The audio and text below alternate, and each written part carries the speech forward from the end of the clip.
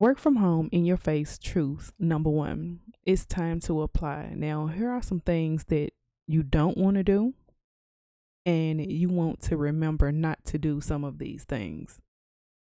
I'm going to list them in issues, so here they go. Now, issue one is lying and using places of business on your application or resume that are still open, that you have never worked for. Now, this is a huge problem because eventually they're going to do a background check, and if you really didn't work there, they're going to know. And it's a really stupid move because if they know that you're lying about that, what else can you lie about? And they're not going to hire you, or I wouldn't hire you. Issue two, putting references on your resume of people that you don't know that well. Now, you can put your references on your resume, or you can wait to put them on your application when you apply. But the problem with using references and the person don't know you that well is when the HR department call them, or the recruiter calls that company, and they want to talk to whoever about you and they have no clue who you is, or it's really hard to pinpoint who you are. That's not a good look for you. It's okay if you are okay worker, but if you did just enough to get by and it's any room for some negative feedback, you don't want that to happen. Now, of course, you don't want to, people to make you seem like you all cookie cutter and everything is peachy. But if the person that you put on your resume or application can't remember you, hey. Now, issue three, putting people that are close to you, which could be like friends or family, on your resume. Now, this is an issue because you have to watch whose telephone number you give out. You have to know how they are going to answer their telephone. And I know all of us know that one person, every time they answer, it's music, it's something going on in the background, it stays loud. You don't want for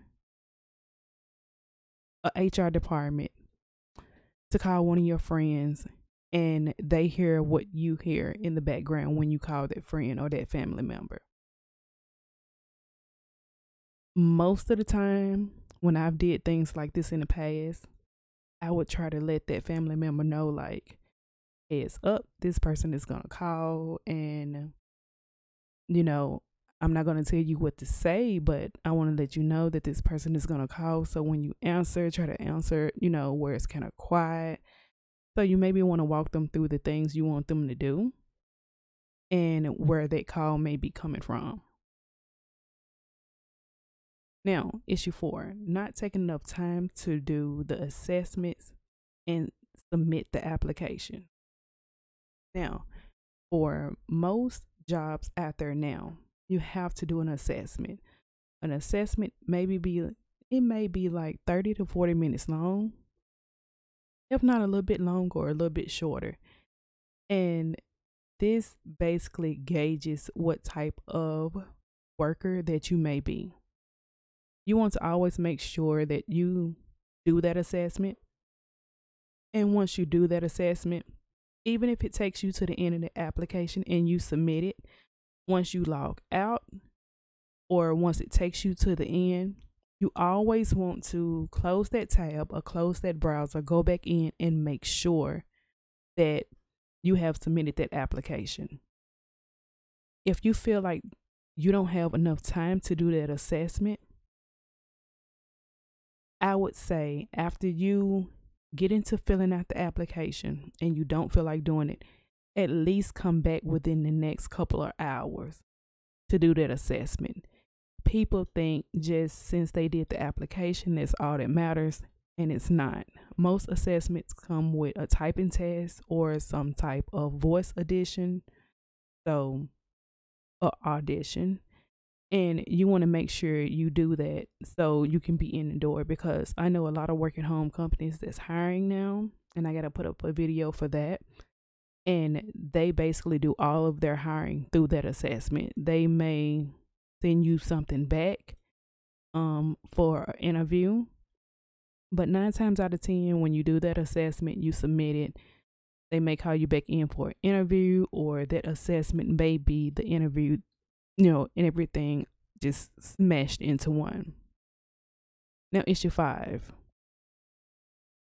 A lot of people don't even remember what they put on an application or put on their resume. It is so important that you remember what you put on your resume or your application. There's nothing worse than getting on the phone with an interviewer and talking, and they're asking you things, or they're asking you things to see what you're going to say, and you yourself forgot what you put on your resume or your application. I've had that happen to me a lot of times.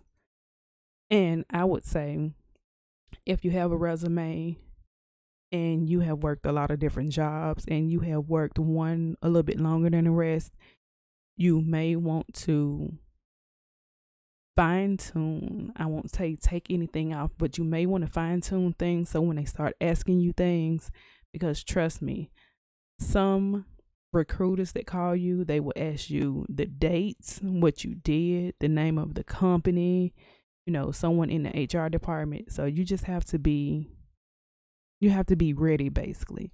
So if you can't remember what's on that resume, make sure you have it in front of you. And if you can't remember what you put on that application, make sure you write it down if you think that it's going to be something far-fetched, because all of us in some point in time on a resume may have kept something out, or may have told a little bit more. And so you want to make sure you write those things down. Now, issue 6. You want to make sure that your application is up. Your application and your resume is up to date at all times. And that's just basically because when a recruiter calls you or interviewer, whenever they call you, just say you have a gap in time.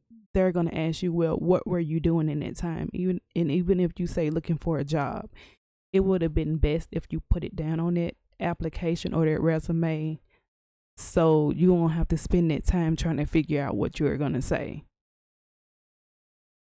And the bonus, if you're going to create a cover letter, make sure you read and reread it over and over. There is nothing worse than typos. It's so many programs that you can get on that basically reads your email for you or reads your document for you.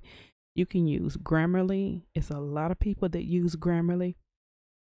Make sure you read and reread over everything, because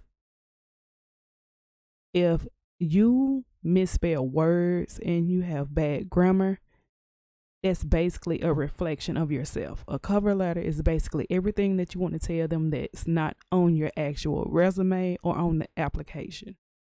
So you want to make sure that you project yourself and be the best person and sound like you're the best person that you possibly can be.